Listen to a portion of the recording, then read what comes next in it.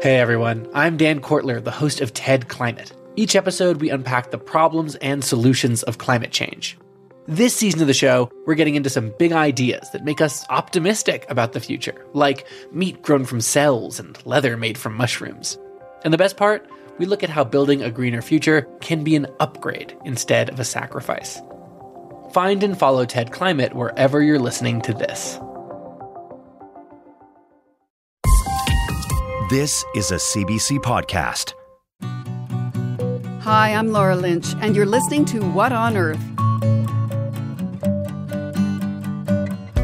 A nation's constitution is supposed to symbolize its soul, its deeply held values, and its most important priorities. In Canada, it's been the focus of many fights over the years between Ottawa and the provinces and First Nations. Now, there's a new call to battle. But no level of government is actually required to protect our environment. So the governments could and kind of are leading us to a path to catastrophe without ever violating the Constitution. The answer to averting disaster? Stitching environmental rights into the fabric of this paramount document, rights that would endure for people and mountains, rivers, and wildlife.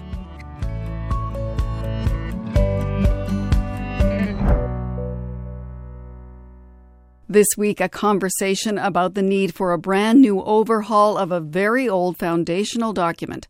Linda Collins has written a new book called The Ecological Constitution. She's a law professor at the University of Ottawa, and she joins me now. Hello. Hello. I actually want to start at the end of your book. You talk about what your parents told you when you were growing up, and I wondered if you could share that story and connect it to the reasons you think it is time for an ecological constitution. Sure. When I was first thinking about this book, I remembered that when I was little, my mom and my dad and my grandmother used to say, you have to respect the lake. You got to respect the forest. You need to respect nature. And what they meant by that was you need to be careful and understand that nature is bigger than we are. And we actually have to accommodate our own choices to kind of the biological bottom line of being human. So I think as Canadians, we understand that really well, that, if you're not dressed properly and you're out in the middle of winter, you could get into trouble. And I think in order to get all of humanity out of trouble in terms of our global climate crisis, we have to start thinking that way systemically, that our systems of law and economics and politics actually need to respect the biological bottom line of being human. But why an ecological constitution? What does that achieve that what we have now can't? The reason why I think we need to insert ecological literacy into constitutions is because the Constitution is the highest law of the land. So it's really the safety net or the backstop. Any kind of value that we hold to be fundamental, we enshrine in constitutions. So, for example, we don't just trust that governments are going to respect human rights. We don't just trust that the government is going to respect a division of powers between provinces and the feds. We put that in the Constitution. That's our guarantee. That's where we put the things that are most important to us. And, actually, if you just think about it logically, having a viable environment is arguably the most important thing. And I only say that because all of the other rights and powers in our laws depend on having a healthy environment. Well, then can you define in plain language just what an ecological constitution is? Yes, absolutely. So an ecological constitution is one that takes a science-based approach to protecting the ecological foundations of society. Right now, our Constitution doesn't include any obligation of environmental protection.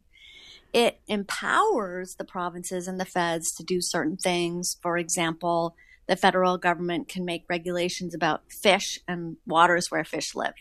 But no level of government is actually required to protect our environment. So the governments could and kind of are leading us to a path to catastrophe without ever violating the Constitution, which I think is really strange. And actually, I think there is an environmental protection obligation in the Constitution, but it's just not written. But that's strong language, leading us to catastrophe. I mean, we have a large framework of laws and regulations across the federal government, across provincial governments.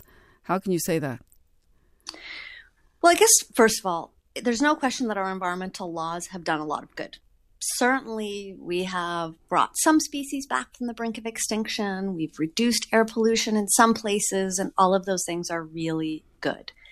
But, if you read the climate science, if we read the recommendations coming from the United Nations, and this science is accepted by our own federal government, we are on a dangerous path. It's not something I like to harp on. It's not comfortable for us to think about, but we are on a path to increased frequency and severity of natural disasters, possibly water shortages in some places, and multiple human health impacts from climate change. And that is not anymore at all contentious. Everybody agrees that what we're doing now is not sustainable. We can't maintain our communities as we've known them if we continue on this path. So it's pretty clear something needs to change. I think the Constitution is the place to do that because the Constitution is enduring. It, is not, as you know, easily amendable. And so it remains consistent even as governments come and go. And that's why we enshrine our most fundamental values in the Constitution, because we want to protect them over time. Now, I want to talk for a minute about Bill C-28, which is before Parliament now. This actually includes language about the right to a clean environment. I'm wondering how that fits into what you're talking about. Well, I think that bill reflects kind of an evolution of public consciousness and legal thinking. So your listeners may or may not know that actually most countries around the world do have an explicit right to a healthy environment in their constitutions. And some places describe it as a healthy environment, a clean environment, safe environment, whatever. But some kind of environmental right is explicit in over 100 constitutions around the world.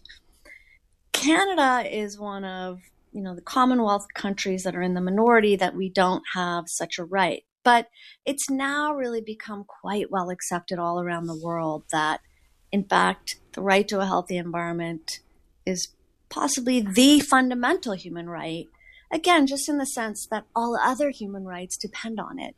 So, it's not helpful to have the right to vote if you die in a wildfire, right? A child that is in hospital with a life-threatening asthma attack isn't really comforted by the fact that, well, technically they have the right to equality under our charter. You need that right to a healthy environment in order to support every other kind of right. So I think the recognition of the right to a healthy environment in that piece of legislation reflects the fact that this has now become really very well accepted all around the world. But again, that's legislation. It could be repealed by the next government if it's passed. Now, we should acknowledge that there are ongoing court cases in this country brought against federal and provincial governments trying to have a court declare that there is a right to a clean environment and a right to a safe climate. And governments have argued against those by saying it would hamstring them and force them to do things that they may be incapable of doing, or would take away their ability to exercise discretion and govern properly. What do you say to that? I mean, perhaps by not locking it into a constitution, you can be more flexible in responding to the climate crisis.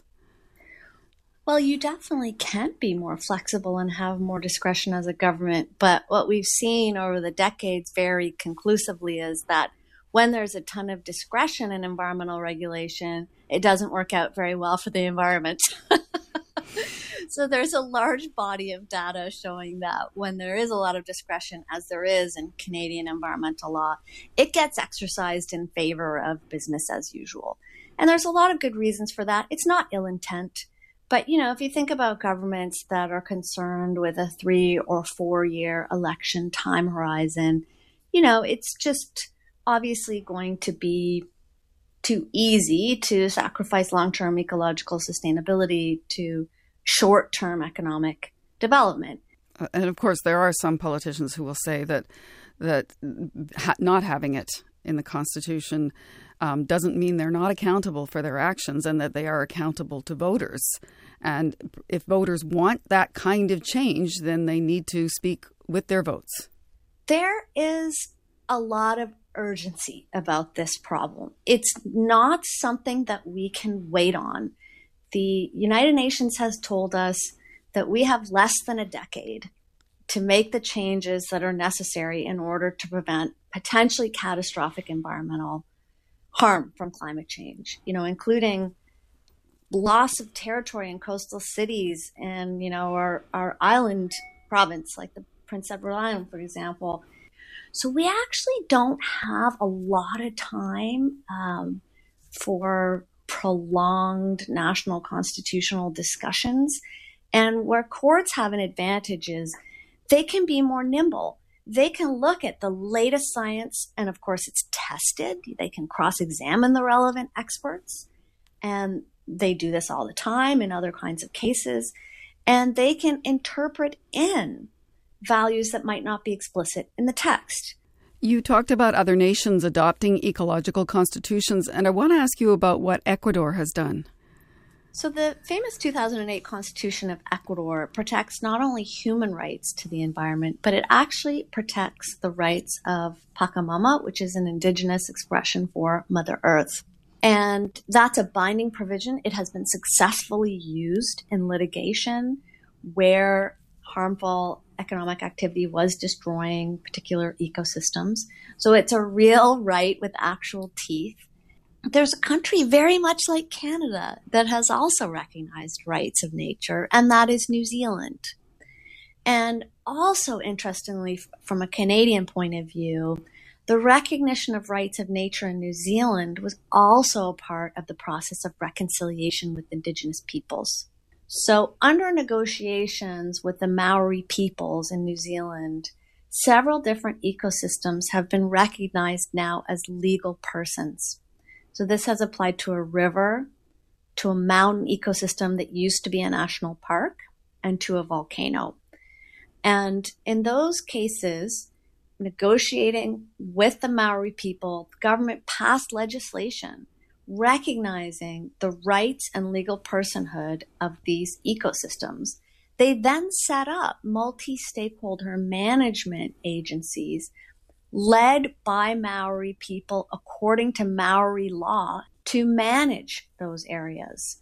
What about when giving rights to something like a river might collide with other human rights? And here I'm thinking of the court in Bangladesh that gave rivers rights and preserved the rivers, but that led to the risks of displacing the people who relied on those rivers for food and livelihoods. Yeah, it's such an important concern, and it would be possible to threaten human rights by a sort of absolute recognition of rights of nature.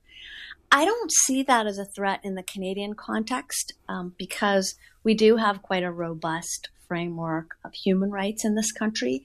But, when conflicts arise, it's actually quite doable to resolve them using the same kinds of tests that we use now. So, there are cases now where, let's say somebody wants to exercise their freedom of expression, but they're uttering hate speech. So our charter has a test that says, well, the government can actually violate your freedom of expression in order to protect other important values. So you could do similar kinds of balancing exercises with rights of nature. But I do think that there's just huge potential here to really honor and give effect to Indigenous legal ways of approaching the relationship between humans and the rest of the natural world by thinking about the personhood of nature.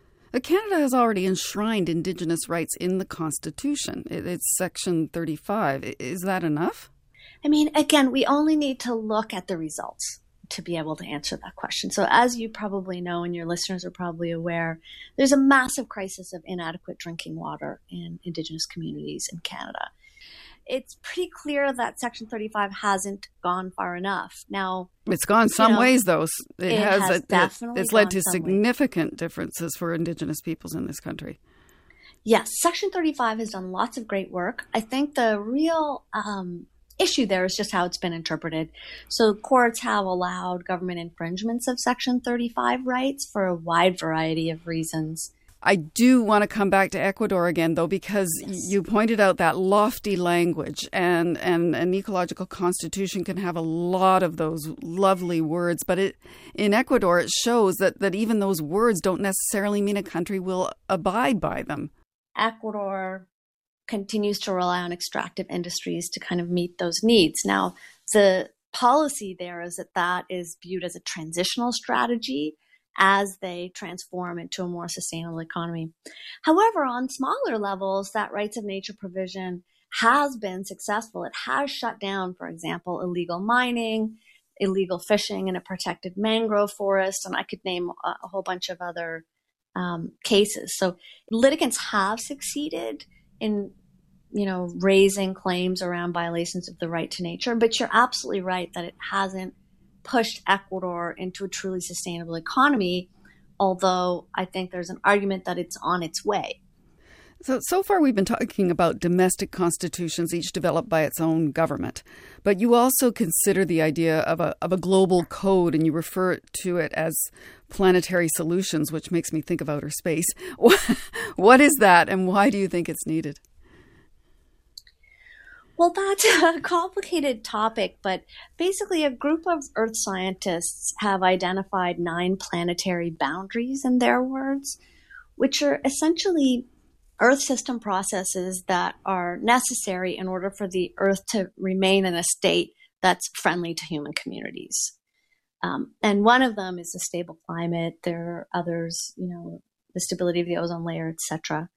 And a lot of thinkers in this field think that we probably do need some kind of international treaty of some kind to require countries to remain within those planetary boundaries. I want to come back to the end of the book. You write, this is a quote, "Building an ecological constitution is undoubtedly an exercise in optimism." And I worked on Parliament Hill for many years. I covered the constitutional wars, and to me, it seems extremely optimistic to consider this could ever happen in Canada. So why dedicate yourself to writing a book about it? So I think that whenever we're viewing something as impossible, it can be really useful to look around the world and across history to see if, in fact, it's ever been done. And we're seeing these ecological provisions go into constitutions all around the world in multiple different regions, from Europe to Latin America. We've seen New Zealand accomplish this by statute. And we've seen a number of countries that don't put the actual words in their constitution get to the same place through judicial interpretation. And many of these countries have legal systems that are very similar to our own. So I think it's certainly difficult. But we could ask the question a different way, and we could say, what's the alternative? I mean, the pathway that we're currently on is not going to preserve a healthy, thriving Canada for our kids and our grandkids and future generations.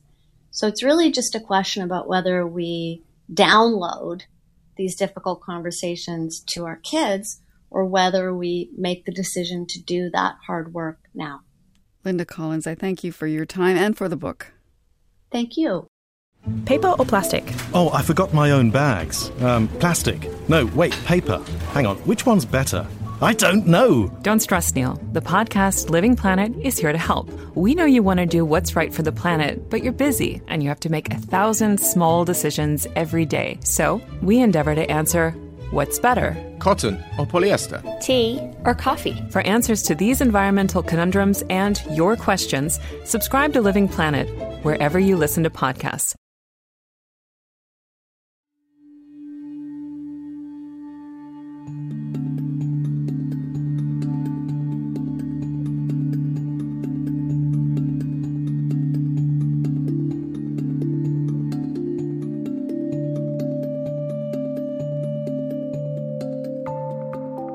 Linda Collins isn't the only legal scholar pushing for constitutional change.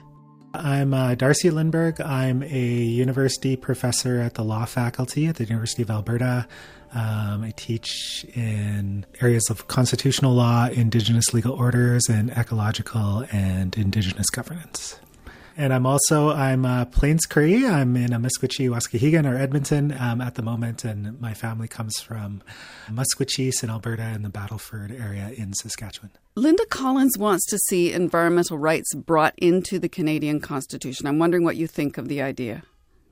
Yeah, I mean, I share this view with Linda, and my focus is really on Indigenous nations and their relationships with their ecologies and environments and how they go through a similar constitutionalizing process as well. And so for the broader Canadian context, it's something that I advocate for and interested in. And I want to dive into that question of Indigenous and First Nations constitutions, but just to keep it broader at this point, why do you think it's important to go this route? We are a very diverse society in Canada, and what the Constitution does, even though we won't agree sometimes with what our neighbors are doing when it's constitutionalized, it hardwires it, as I had another scholar who was saying this a few days ago, into an area when we have that disagreement, we can go back there as well. And so the absence of that within the Canadian Constitution, as Linda talked about, is a really big area. It's a big absence that needs to be addressed. What do you think, though, that this kind of constitutional change might mean for Indigenous peoples? When we think about in a very optimistic view of a change to constitutionalize ecological rights, we have to be aware of the same sort of challenge of Indigenous peoples having a seat at that table and not falling off the table once those kind of negotiations go in as well. So to answer your question, a bit of an unknown, but we know some of the past failings of, again, that idea of representation and the time that is taken to constitutionalize things in that manner. It's a long road with Indigenous peoples needing to be there. And that sounds more like a process which is obviously incredibly important, but I'm wondering how you think it relates to the movements we've seen on the parts of First Nations against pipelines and logging, like the Wet'suwet'en anti-pipeline protests last year and some of the opposition to old-growth logging that we're seeing out here in British Columbia now. There's two ways of thinking about this. And the first is that, dichotomy of economic development versus protection of territories and life worlds in there. And then there's a more nuanced way to think about it as the legitimacy of these huge decisions on what is going on in territories, right? So the Wet'suwet'en example is a really great one because what we saw there was a Indian Act form of governance versus their hereditary system, their house system there. And there's one way, like the really, the meat of the matter is whether territory is going to be protected or not. But there's also the other one of who has the legitimate voice in there.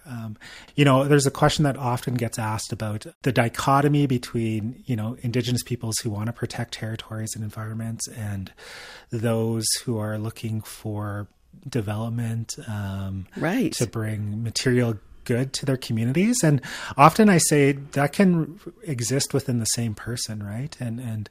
And so just as Linda was pointing out, we have systems in Canada and in Canadian constitutional law where we're balancing even constitutional rights one over the other.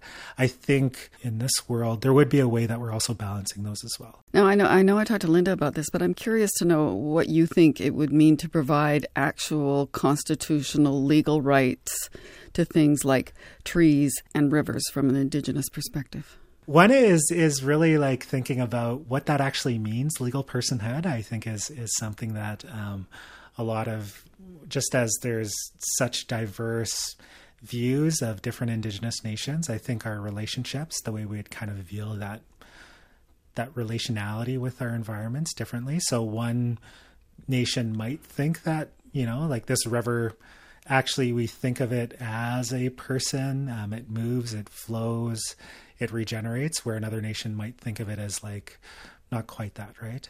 So there's one way there. The second one is who is interpreting these rights, I think is a large question, right? So because we're we're so young in our way of thinking from a Canadian legal standpoint on that. I think there's a lot of unanswered questions. So where Indigenous nations can offer that is multiple views on their relationships, their relationality to animals, to rivers, that can start to work through these. Because actually in my work, what I've seen is even though it's not couched in the same terms, that for example, Plains Cree people have been thinking about that question about how are we related to, for example, buffalo or moose for quite a long time, and how do we set out our relationship that's really equitable and humane to non-human animals, to waters, etc. Is that what you mean when you say that Canada is young in its thinking around these issues, that Indigenous peoples have been thinking about this for millennia? Yeah, that's kind of what I'm getting at, and that's I don't. I'm not trying to be disparaging about that, but the reality is Canada is a young country. Its constitution is young, right? It's we have 150 years. What are we at? 150? I can't do the math right now in my head. 52, 151 years, or 154 years. 154, I think. Thank you. There you go. I was struggling there. On July the 1st. Yeah. and we have other institutions that are older than that, like what we've seen in the past week with residential schools around Canada. Those schools have been running longer than Canada has been a country, right? And so when we think about youngness, that's a reflection there, and it's also a hopeful one, because it means that we've tried, this division of powers that we have in Canada for 150 years, and it isn't quite working for our ecological relationships, right? According to some people. And so we can try something else. Where Indigenous nations, and again, we haven't been unfailing stewards of the environment, avoiding that sort of romanticization of how we've been living on the land, but we've had a longer history on these particular territories to, find what works, to make mistakes, to break laws, to come to agreements as well. And so that's kind of what I mean when I think about Canada's constitution is young, where we have Indigenous constitutions here that are quite older, that can offer some assistance to how we think about ourselves as provinces in the federal government. That is a good note to end it on, I think, as we see this talk and this debate move forward. Thank you for coming on today. Yeah, thank you. It was a pleasure to talk with you.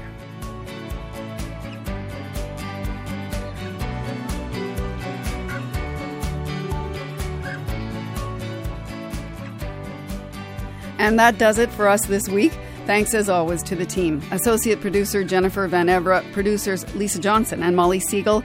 Our engineer is Matthias Wolfson. Manisha Janakaram is our senior producer.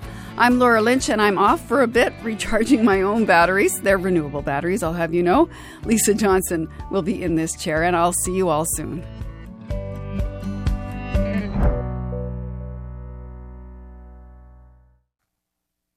For more CBC podcasts, go to cbc.ca/podcasts.